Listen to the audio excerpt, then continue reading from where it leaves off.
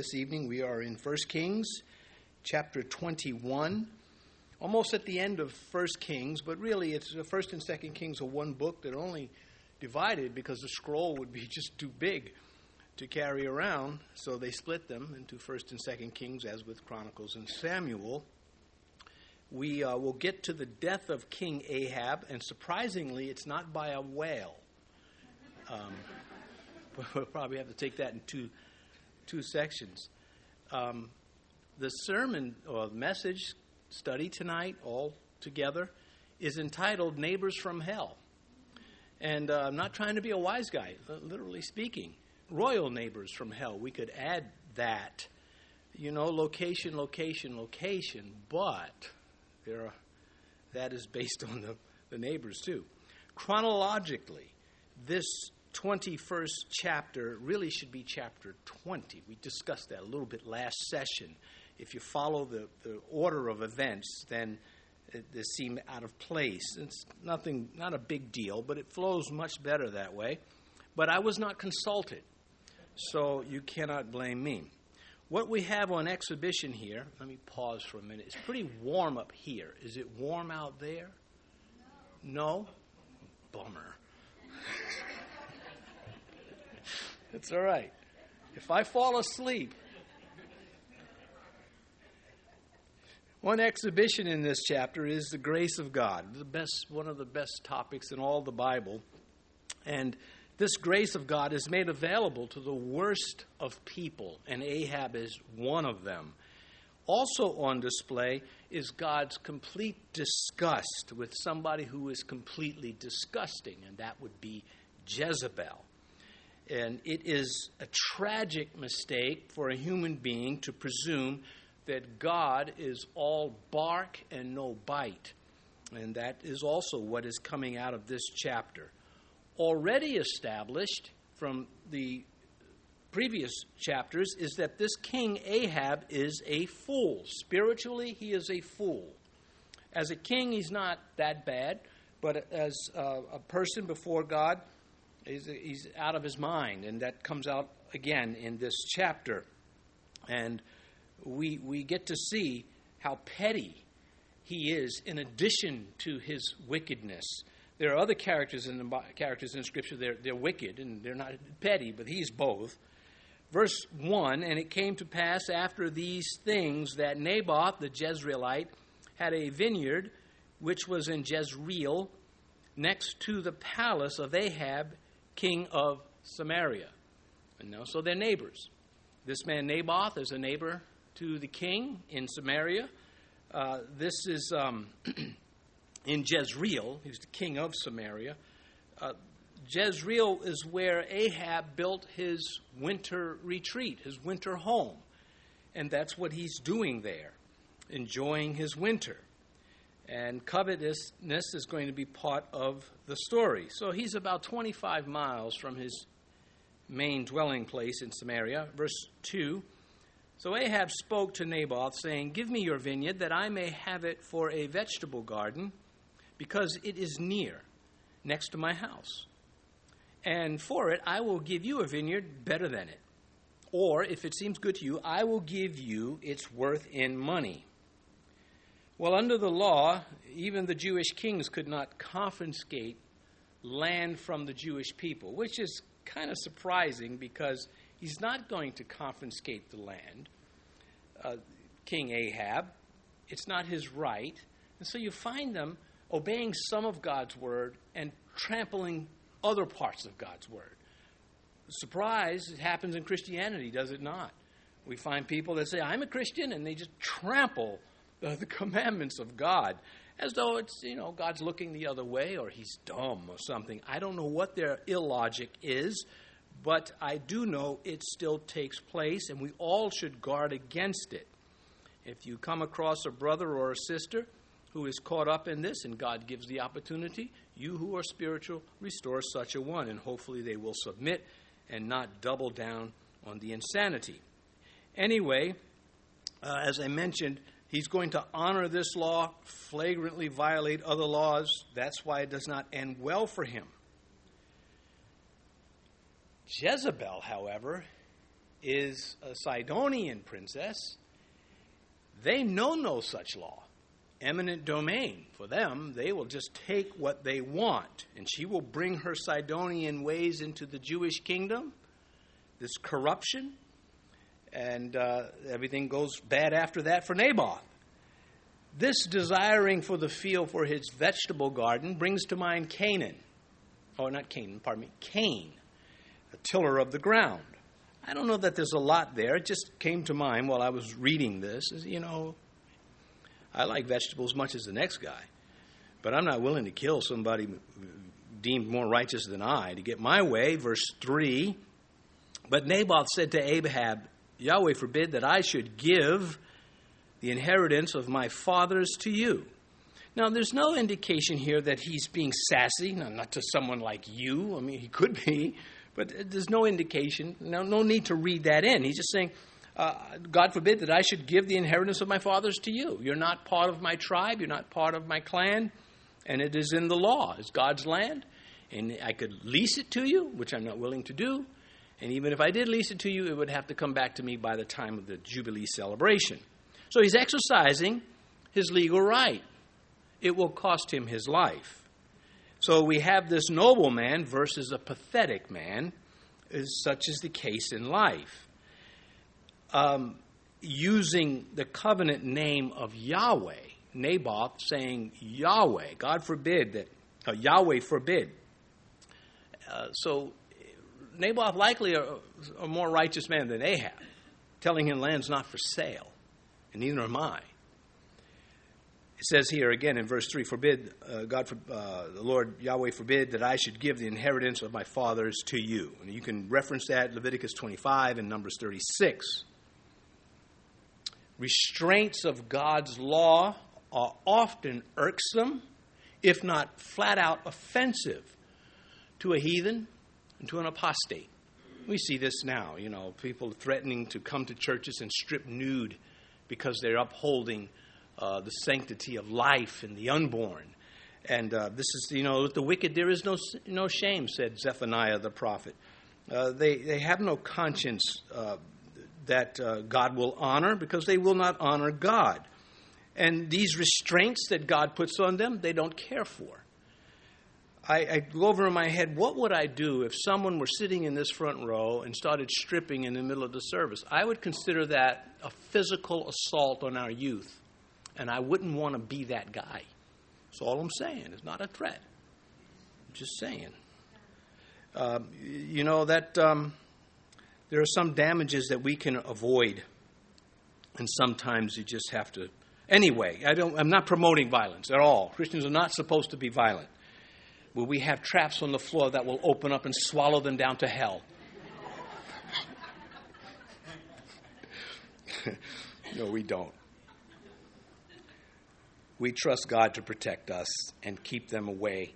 Send them to the Baptist church. They got plenty of water, and they can. All right, just being a little goofy on a heavy subject. Well, coming back to this, the apostate will shove aside God's law to make room for their idolatrous practices, and that is what is happening here. It's happening in churches that's saying, hey, we're going to start ordaining homosexuals into the... I mean, you've certainly just turned your back on God with such a move. And it would be the same thing if let's start ordaining serial killers. That congregation would be thinning out over time. Did Joe leave the church? In a way. All right, back to this verse 4. So Ahab went into the house sullen and displeased because of the word which Naboth the Jezreelite had spoken to him, for he had said, I will not give you the inheritance of my fathers. And he lay down on his bed and turned away his face and would eat no food. See what I mean? How petty he is? I mean, this is pathetic. He's the king. And this is, this land he must have. There's no right. Where is it written he gets anything he wants? This is covetousness. This is the same spoiled evil spirit that was found in Amnon, You remember, I have to have my stepsister, and you know how evil Amnon was in 2 Kings 13. Same spirit. And so he is beyond childish, and he is seen as childish, but don't worry, Jezebel is lurking. She hates everyone that serves Yahweh. Again, how that faithful servant Obadiah survived, I don't know. But we know who this human being, Jezebel, is. And this is some serious stuff going on here for Naboth. Told no by a common subject. No, you can't have the land. And that's one of the hardest words in the English language, is it not, to hear?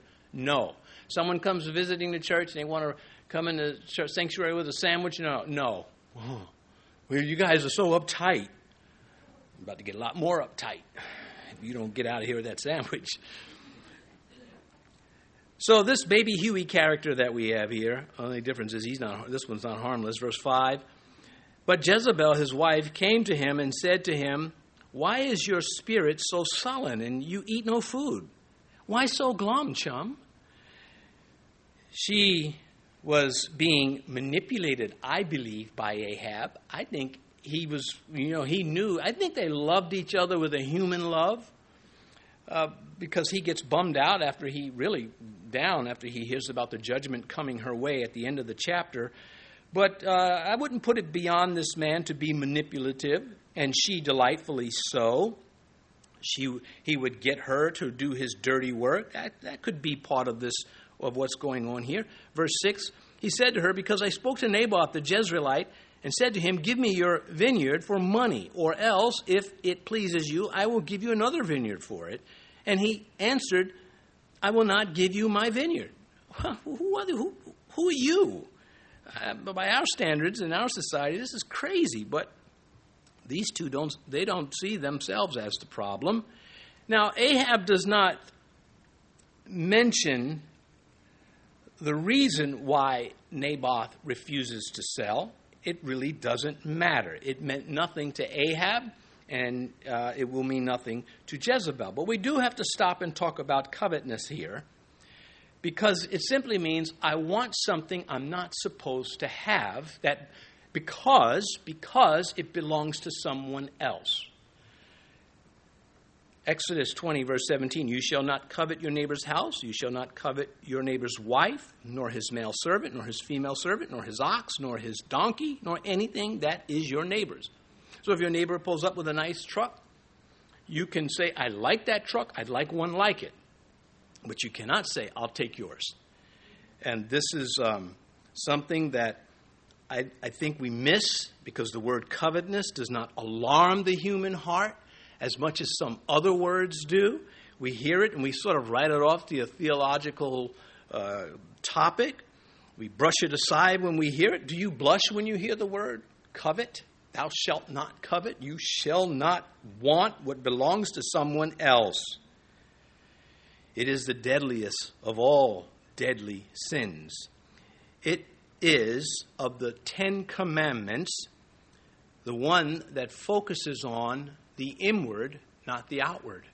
All the other ones are really external. The table of the law, thou shalt not kill, thou shalt not steal, bear false witness, covet. That's inside the heart. And as we will see in this section, it leads to lying, to murder, to stealing, and uses God's law to do it. So it is a big deal. Of the 10 Commandments, this is the one I think that we all have broken. It is the one that Paul the Apostle feared. Romans chapter 7. "I would not have known sin except through the law.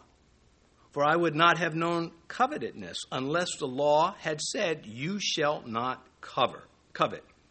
This is the first known sin in the Bible. Lucifer coveted the authority and the throne of God. "I will be like the Most High, I will exalt my stars," and on it went, and that turned that archangel into the devil himself. In verse 7, "Then Jezebel, his wife, said to him, 'You now exercise authority over Israel. Arise, eat food, and let your heart be cheerful. I will give you the vineyard of Naboth the Jezreelite. You see, the thing about this is he offers no, well, how? Or what are you going to do? He doesn't want to know. He just wants that land.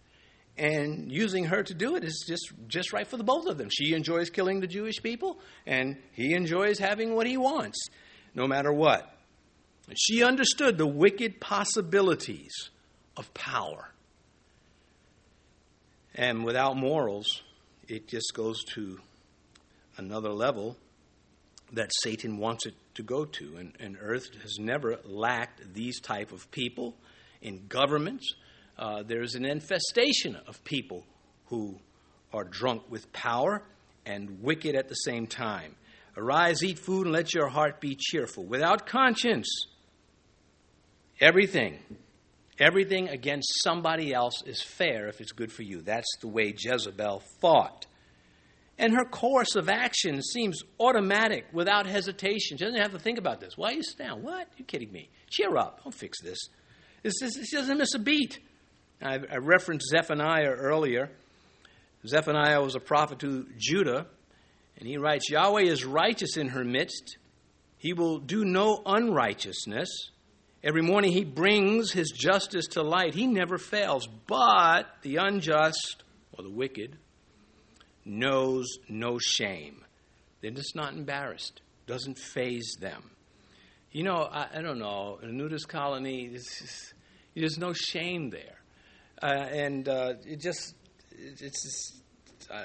They might be otherwise relatively nice people, but there's a disconnect that God pronounces on these behaviors.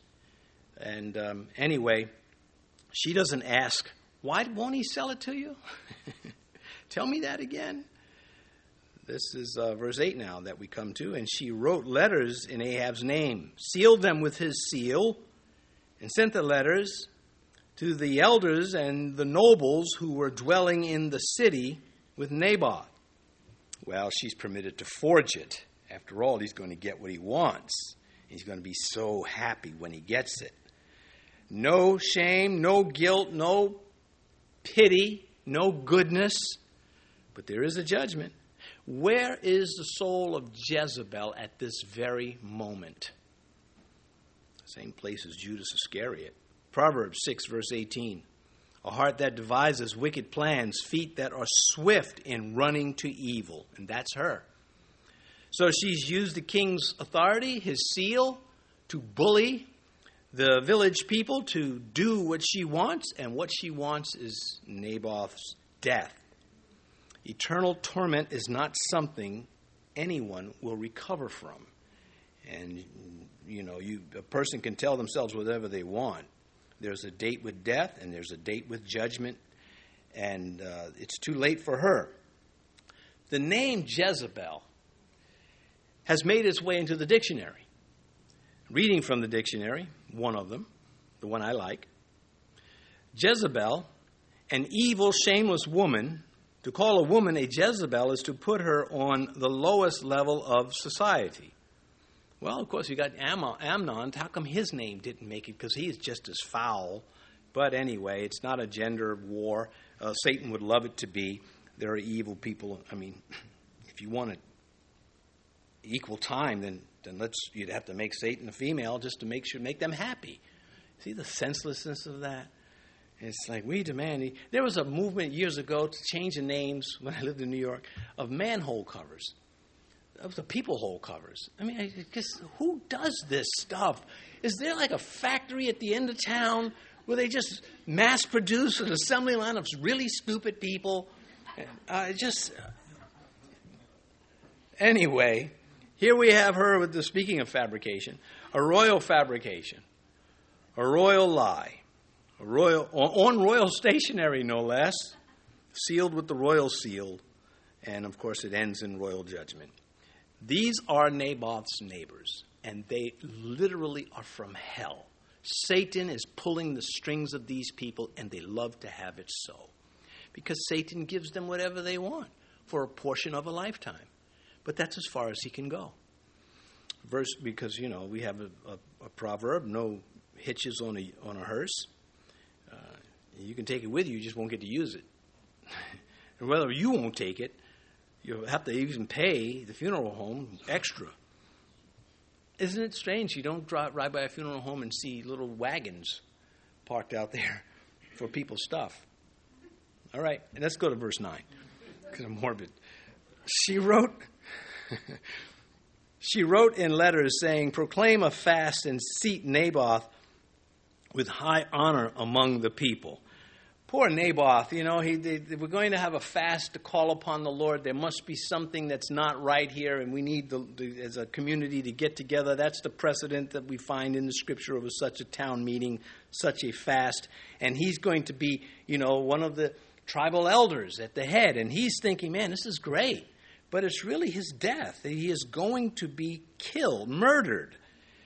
And this Jezebel and Ahab, they were the law, but they themselves were lawless. Boy, we've never seen anything like that. Sarcasm. The seat of Naboth with high honor among the people. This is giving the impression that he is a good guy, and if he messed up, it would really have to be big and genuine. That's the impression that this is setting up. For the guest of honor to blaspheme? No way, but he did. At least that's how the lie is told.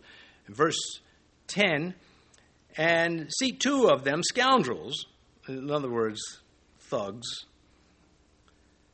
before him to bear witness against him, saying, you have blasphemed God and the king, then take him out and stone him, that he may die. So it is just explicit. She's very up in front. I want him dead. And this is how I want him dead. I don't want any, I don't want the poll numbers to go down in my husband's poll. How am I doing, everybody? We just want to act like it's all Naboth. Again, we've never seen anything like this in our lifetime. Ahab and Jezebel are truly these wicked people. When we get to verse 25 in 1 Kings 21, we read the commentary of the Lord, but there was no one like Ahab who sold himself to do wickedness in the sight of Yahweh because Jezebel, his wife, stirred him up. And we could add, and he loved to have it so. It would be very against the lessons from the Bible to suggest that women have an insignificant role in life. We see she has a very significant role. What does she do with it? She does it for evil. Some of you may have heard of Saul Alinsky in his book, Rules for Radicals. Of course, he writes in this book on how to agitate and upset government and overthrow righteous people, use their righteousness against them. If they say, we answer every letter, then send them 30,000 letters and see if they can answer that. And just sort of expose them for being liars that they are. Well, you've created an impossible condition, and it's a one-sided thing. Everything in Ahab and Jezebel, God hates. Some of you may not be familiar with Proverbs 6. I think a lot of Christians either don't know this section of Scripture or conveniently sidestep it. But verses 16 through 19 are quite clear. These 6 things Yahweh hates. Yes, 7 are an abomination to him. A proud look. That's an arrogant look. That's not the proud or the pride of being delighted. Hey, I graduated. I'm so happy with myself. That's okay. But when you say, I graduated and you didn't, chump, then you're starting to get a problem. Can you say chump from the pulpit? I meant chimp. No, I'm kidding. Anyway, a lying tongue, hands that shed innocent blood, a heart that devises wicked plans, feet that are swift in running to evil, a false witness who speaks lies, and one who sows seed of discord among brethren. That one, I think some Christians misread it. I think they think that's one of the 10 commandments, to sow seeds of discord amongst brethren, because they do it in churches all over the world, unfortunately. And God says, I hate that. Anyway, Saul Alinsky, this is someone who, like Jezebel, is using the law against the innocent. They're using the 10 commandments against a righteous man. They're going to frame him for a crime, or to be framed, charged and convicted of a crime that he did not do, while they themselves have no standards that you can hold them accountable to. Isn't that the news media this way? Don't they hold everyone else to high standards? If you are a policeman and you get caught doing something wrong, well, you're all over the news. Don't be a pastor of a big church and get caught doing something that they don't think is right. Oh, your name's all over the news. But what about them? Who follows them around? Say, hey, I caught you drunk. I caught you. You used a profane word. No, they insist on being unaccountable, claiming exemption. Freedom of the press, after all. Freedom to press you into a nasty situation and get away with it. Anyway, to curse God was a capital crime, and to curse the king was forbidden also. So she wants these two charges against him. One is theological, the other is political or civil. And she's Saul Alinsky of her day, or rather he is Jezebel of his day. And wicked Jezebel had enough knowledge of the Bible to use it against Bible believers. There are people like that today. They have enough information from the Bible to use it against Christians. I thought you Christians, they don't know what they're talking about. And stand up to them. Don't take their mess. Tell them, you know what, I disagree with you. And if I agree with you, then we'd both be wrong, and I don't want to be wrong with you. Anyway, Nero's mother was claimed, Agrippina, she was said to have done a very similar thing, had a lot of people killed, and one person she is said to have commanded him to commit suicide, and so she could take his vegetable garden. Anyway, where is she right now at this very moment? Where is her soul? Because she is somewhere. You don't die and evaporate. Verse 11, so the men of his city, the elders and the nobles who were inhabitants of his city, did as Jezebel had sent to them, as it is written in the letters which she had sent them. Very likely she had some dirt on all of them, or she just had the army that could just go in and do whatever she wanted, and of course with Ahab's seal on it. This was a government execution, a murder. And their willingness and swiftness to comply shows the moral degradation that the northern kingdom had fallen to. This is Jezebel felt entitled to everything she could touch, and there are people like this. We see them in history. We see them now.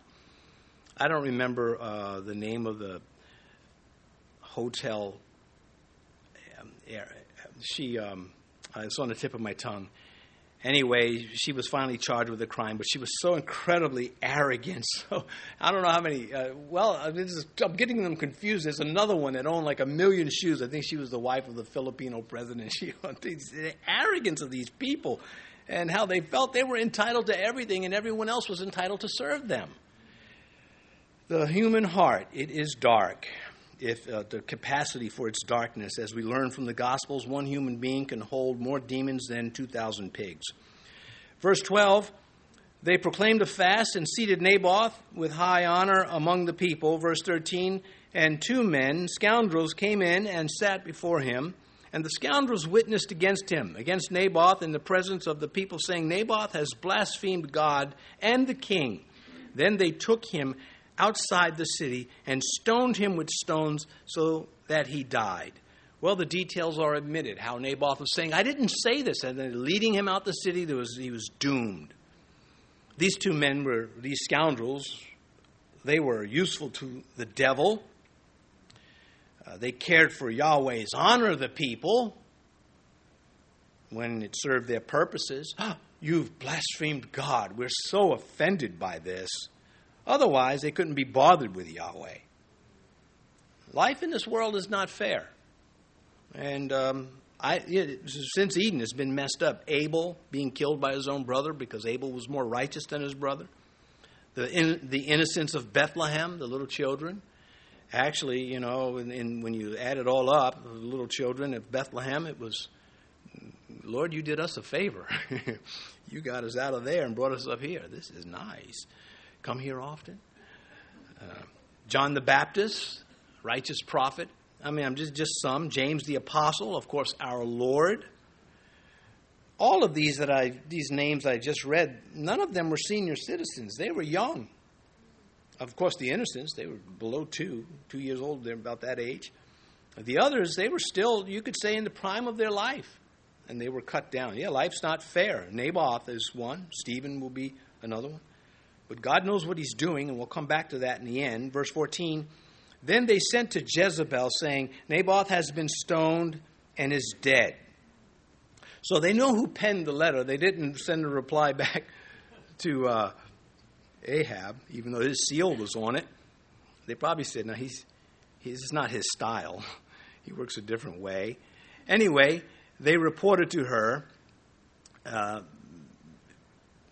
pointing to the power Satan had in the land at this time. We're told in 2 Kings that his sons were killed also. Well, you have to get rid of the heirs to the land, or else they would just assume the land in Dad's place. And so this was a very thorough and vicious attack on his entire family, removing anyone eligible to receive the inheritance by murdering them. The law was designed to put evil out of the land, and yet there's people manipulating the law. Verse 15, and it came to pass when Jezebel heard that Naboth had been stoned and was dead, that Jezebel said to Ahab, arise, take the possession of the vineyard of Naboth the Jezreelite, which he refused to give to you for money. For Naboth is not alive, but dead. Yeah. Verse 16, so it was when Ahab heard that Naboth was dead, that Ahab got up and went down to take possession of the vineyard of Naboth the Jezreelite. Well, again, it won't go well for this creepy guy. Where is his soul this evening? Because he does repent, but it doesn't stick. There's glee in her tone, is it not? He is dead, ding dong, he's dead. And the satisfaction in her voice is repulsive. Imagine living at this time. Evil needs no justification. Righteousness does. Righteousness says, I got to have a reason for this. But evil just, it reaches a point, fine, I don't care, I'm doing it anyway. Again, Ahab doesn't say, well, how did I get the land? He doesn't care. He just wants the land. He is an accessory after the fact and a willing beneficiary of the murder. Verse 17, then the word of Yahweh came to Elijah the Tishbite, verse 17 and 18, saying, arise, go down and meet Ahab, king of Israel, who lives in Samaria. There he is in the vineyard of Naboth, where he has gone down to take possession of it. Well, evil has its day, but it also has its judgment. And as with Stephen, we may ask, where is the Lord when the stoning of Naboth and the stoning of Stephen was taking place? He's unlocking the gate to the kingdom. It's like, come on in, Stephen. I believe that when the righteous are persecuted to death, God blesses them in a very extraordinary way. Why should we think otherwise? He says, listen, when they arrest you, don't have to think about what you're going to say to them. I'm going to give it to you. So why wouldn't we also conclude when the righteous are being persecuted to death that God is not also there ministering to them as he did with Stephen? These things are written for our edification. So without hesitation, again I read from Proverbs 6:18. I've read this already. A heart that devises wicked plans, feet that are swift in running to evil. This is something God hates. Verse 19. You shall speak to him, saying, thus says Yahweh, have you murdered and also taken possession? And you shall speak to him, saying, thus says Yahweh, in the place where the dogs lick the blood of Naboth, dogs shall lick your blood, even yours. Well, of course, Ahab is guilty. Regardless of the role he did or did not play, he's right in there with her. God does not play the silly human games that we find in the courts, trying to wiggle a way through and, but some technicality. God is beyond all of that. He goes right to the heart. Romans 1, Paul writes, who knowing the righteous judgment of God, that those who practice such things are deserving of death, not only do the same, but also approve of those who practice them. Well, Naboth approved of it because he benefited from it. But if the shoe was on the other foot, oh boy, he'd be squealing and crying. He and her. This is a his and hers violent death coming prophecy. That's what the prophecy is. Eye for an eye penalty and more. Verse 20. So Ahab said to Elijah, have you found me, O my enemy? He hadn't told him yet. He just with sort of abruptly appears before him. And he answered, verse 20, I have found you because you have sold yourself to do evil in the sight of Yahweh. How dare he call Elijah the troublemaker when it is him? Again, right out of the playbook of the wicked. Accuse your enemy of the evil that you do and never admit to anything. And this is what is going on here. This prophet, he just stands before the king and he's going to deal with him, Ahab being the troublemaker. And this is, again, from hell's standpoint, you and I, the believers of God, are the troublemakers. That is how hell views us. We are an obstacle to Lucifer achieving his goals, as insane as they are. Some of you have had more experience with this brand of evil than others. Some of you may have been sheltered from having to deal with people that are walking devils. They never tell the truth, and when they do tell the truth, it is so they can get their lie working. And they get away with it. People follow them and listen to them, and they swallow it, and it's more irritating. And yet we are still called to be righteous in the face of these things and not succumb to evil. Verse 21, behold, I will bring calamity on you. I will take away your posterity and will cut off from Ahab every male in Israel, both bond and free. This is the judgment now. He's telling him what's going to happen to him. Verse 22, I will make your house like the house of Jeroboam, the son of Nebat, and like the house of Baasha, the son of Ahijah, because of the provocation which you have provoked me to anger and made Israel sin. You're going to pay, is what the prophet is telling him. The king that morning got up and said, I can't wait to get to my new vineyard. Start pruning and tasting and whatever else is going on. He did not expect that he would receive a death warrant from the prophet Elijah. Now, the prophecies that Elijah, or the prophets, not just Elijah, are given, such as given to Jeroboam, similar, and Baasha, they were told also that the dogs their descendants would die, and the dogs would eat them, and if the dogs didn't eat them, the scavengers would eat them. Well, this is a little different. Verse 23, and concerning Jezebel, Yahweh also spoke, saying, the dogs shall eat Jezebel by the wall of Jezreel. Well, unlike the prophecies against the kings and their descendants, Elijah does not say that Jezebel will be dead when the dogs eat her. Now, it's a subtle little thing, and I don't want to push it too hard, but we pick up on these omissions. Also omitted is the part about her being thrown out the window and trampled by the war horses. God didn't want to spoil it, after all, to give you too much. The question is, because we're rooting for her to suffer, because she's caused some misery. How much suffering has she caused has not worked its way into the Scriptures? Now, we know we can't, get too into that. Our theology won't permit it. But at the same time, we want evil to be dealt with. And God says, I'm going to deal with it, all of it, just not right away. And that is when we then have to then say, okay, then what is my role until you do deal with it? And we have that, of course, in Christ. So my thinking is she was still alive even after she was thrown out the window and trampled by the horses a little bit, and maybe when they started gnawing on her. And you think, well, that's gross. Well, yeah, but you'll never forget it. I mean, a human being so wicked that there's zero sympathy for her on heaven or earth, in heaven or earth. No, just nobody's like, man, it would be almost an insult to side with anything that this person did. Untold damage to souls. Verse 24, the dogs shall eat whoever belongs to Ahab and dies in the city, and the birds of the air shall eat whoever dies in the field. And so now you see the little distinction. Those who die, then they get eaten. I know it's ghoulish, but this is it. Verse 25. And there was no one like Ahab who sold himself to do wickedness in the sight of Yahweh because Jezebel, his wife, stirred him up.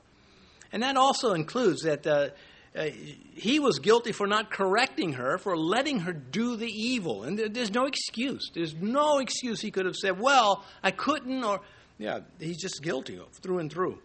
Verse 26, and he behaved very abominably in following idols, according to all that the Amorites had done, whom Yahweh had cast out before the children of Israel. Well, of course, in the law, Moses gets into detail about this, that I'm casting these people out because of these things that they're doing. And he itemizes them. It says, and if you start doing them, I'm going to cast you out too. Well, many of the Jews got into the promised land, and they got familiar with these things and said, oh, this is a nice little piece. Be nice, little centerpiece on the coffee table of this little fake God. And the next thing you know, they're tolerating it and embracing it and then celebrating it and then turning on the righteous for not agreeing with them. And so he was guilty for joining his wife and advocating it, and that advocacy included silence, just not saying anything. Jesus said, you're either with me or you're against me, but you can't be neutral. And the Jews were not allowed to be neutral. And if the world says, we're watching the world spin things around. If you say, I disagree with that, I think that's wrong. Well, now you're a hater, No, I'm not a hater. See, he's spinning it around. It's still the same old stuff from Satan. It deserves a yawn and a sigh. So it was. I don't know. I don't know what I would do in the workplace nowadays. I think I'd be fired a long time ago. I'd probably open up a tire, sell tires, because I certainly would be going around flattening them to get even. No, you can't do that. It's a caricature. When I do these things, they're caricatures to show you how wrong it would be if Christianity took to the methods of Islam and started killing people for not agreeing with us. We do not do that. We love the Lord our God because He is so many other things, including He is right. He is everything He says is right, whether we see it or not, because we know enough of Him to sign off on that. If He can love me, then He's, I'm impressed. A lot of people want you to be impressed by a lot of things, and they get very frustrated when you're not, right? Like, yeah, that was boring. Anyway, verse 27, so it was when I would be a hermit if I didn't think it'd drive me crazy. Because I strongly believe that when you withdraw from His society, you go out of your mind, because God has ordained it that way. We need each other, like each other or not. I mean, I like you. And I know you like me. How could you not? One of the goals I want in life is for people to say, he's just a cuddly teddy bear, which is never going to happen. There's some men that are like that. He's just a big teddy bear.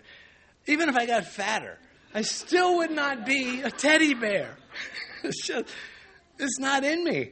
I don't know who to blame for this. My parents were loving. They didn't drop me on my head. I blame the Marine Corps. That's them. I was angry when I got there. They just took it to another level. And were unashamed over the whole thing. Anyway, I can still hear the drill instructors saying, think about nothing but kill, kill, kill. I can still hear them. I can't get out of my head. Be gone. For a young 17-year-old impressionable like that, man, that could set the wrong course. So you got to, as a Christian, you have to settle these things and choose your side. Anyhow, thanks for going with me down memory lane. Oh, he's such a cute teddy bear. I mean, I grew the beard. I think it would help. No, just like, he's a cactus with a beard. Verse 27. So it was when Ahab heard those words that he tore his clothes and put sackcloth on his body and fastened and laid sackcloth and fasted and laid sackcloth, lay in sackcloth and went about mourning.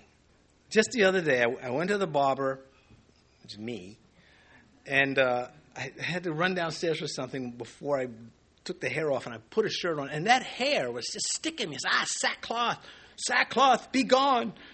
But man, this is kind of the self-inflicted penance that they were into. It didn't change anything. He still ended up a creep. But who saw this coming? Who saw that after the prophet confronted him about his sin, that he would actually, read it, verse 27 again, so it was when Ahab heard those words that he tore his clothes and put sackcloth on his body and fasted and lay in sackcloth and went about mourning. So he was devastated by this news. Incidentally, they must have had cheap clothes because try tearing one of your garments. It ain't happening. Maybe, so I don't pick out something like a scarf. And so anyway, coming back to this, it is after he mentions what's going to happen to Jezebel, that seems to be the thing that really got to him. So that leads me to think that, well, these two loved each other. So did one of the Herods. He loved his wife that he stole from his brother. They actually loved each other, but they were wicked people. And they killed a lot of people or had people killed or other problems they brought into their lives. And so just because they were lovebirds doesn't justify who they were. And making a love story out of that is diabolical.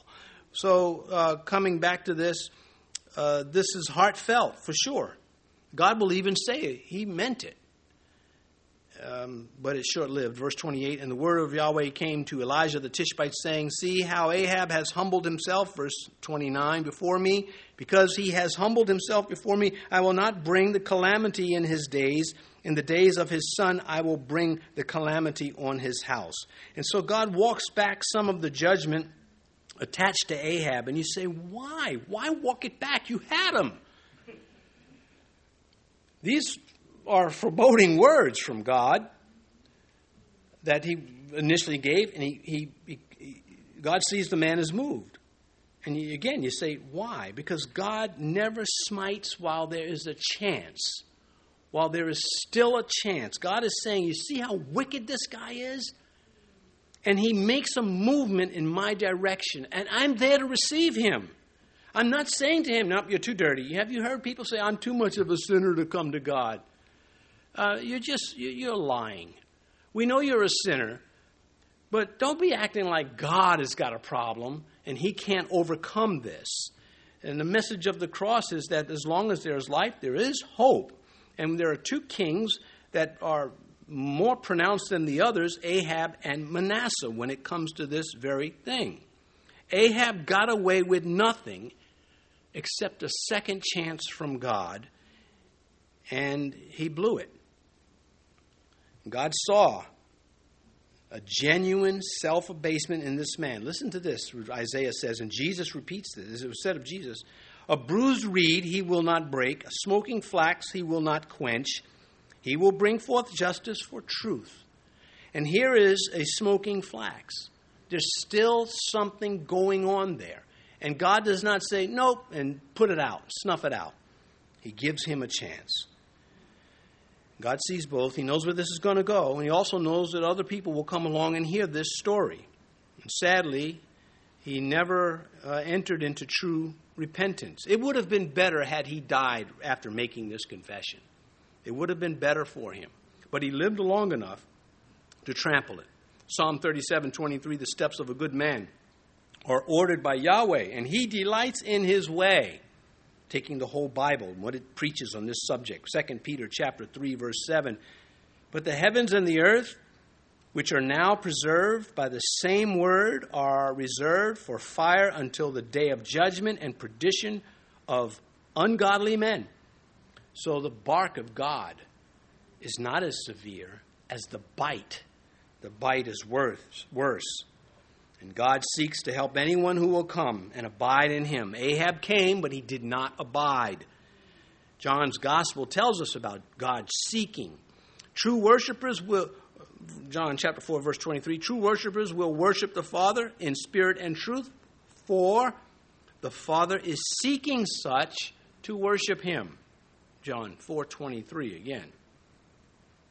And so, a chance to return. Again, John's Gospel, chapter 15, verse 6. If anyone does not abide in me, he is cast out as a branch is withered, and they gather them and throw them into the fire, and they are burned. And so that abiding, that remaining with the Lord is not enough to say, okay, I'm wrong, I really hate that I goofed this up. More is required. And I want to take three, and then we'll close up. This one is from Timothy. 1 Timothy chapter 2, in verse 4. We're getting the mind of God, who desires all men. Well, let's take verse 3 too. For this is good and acceptable in the sight of God our Savior. Oh, wait a minute. I thought Jesus was the Savior. He is. But then why is God our Savior? Because Jesus is God. He is God the Son. And so there you could hold, the Jehovah's Witnesses sent me something in the mail. I just see this thing in the mail. I get a letter like, hi, Rick. And it's from local. And it's, who's writing me a letter? Nobody writes me a letter. I'm not a teddy bear. And I open it up, and it's all of this Jehovah's Witness stuff comes flying out like Pandora's box. It's like,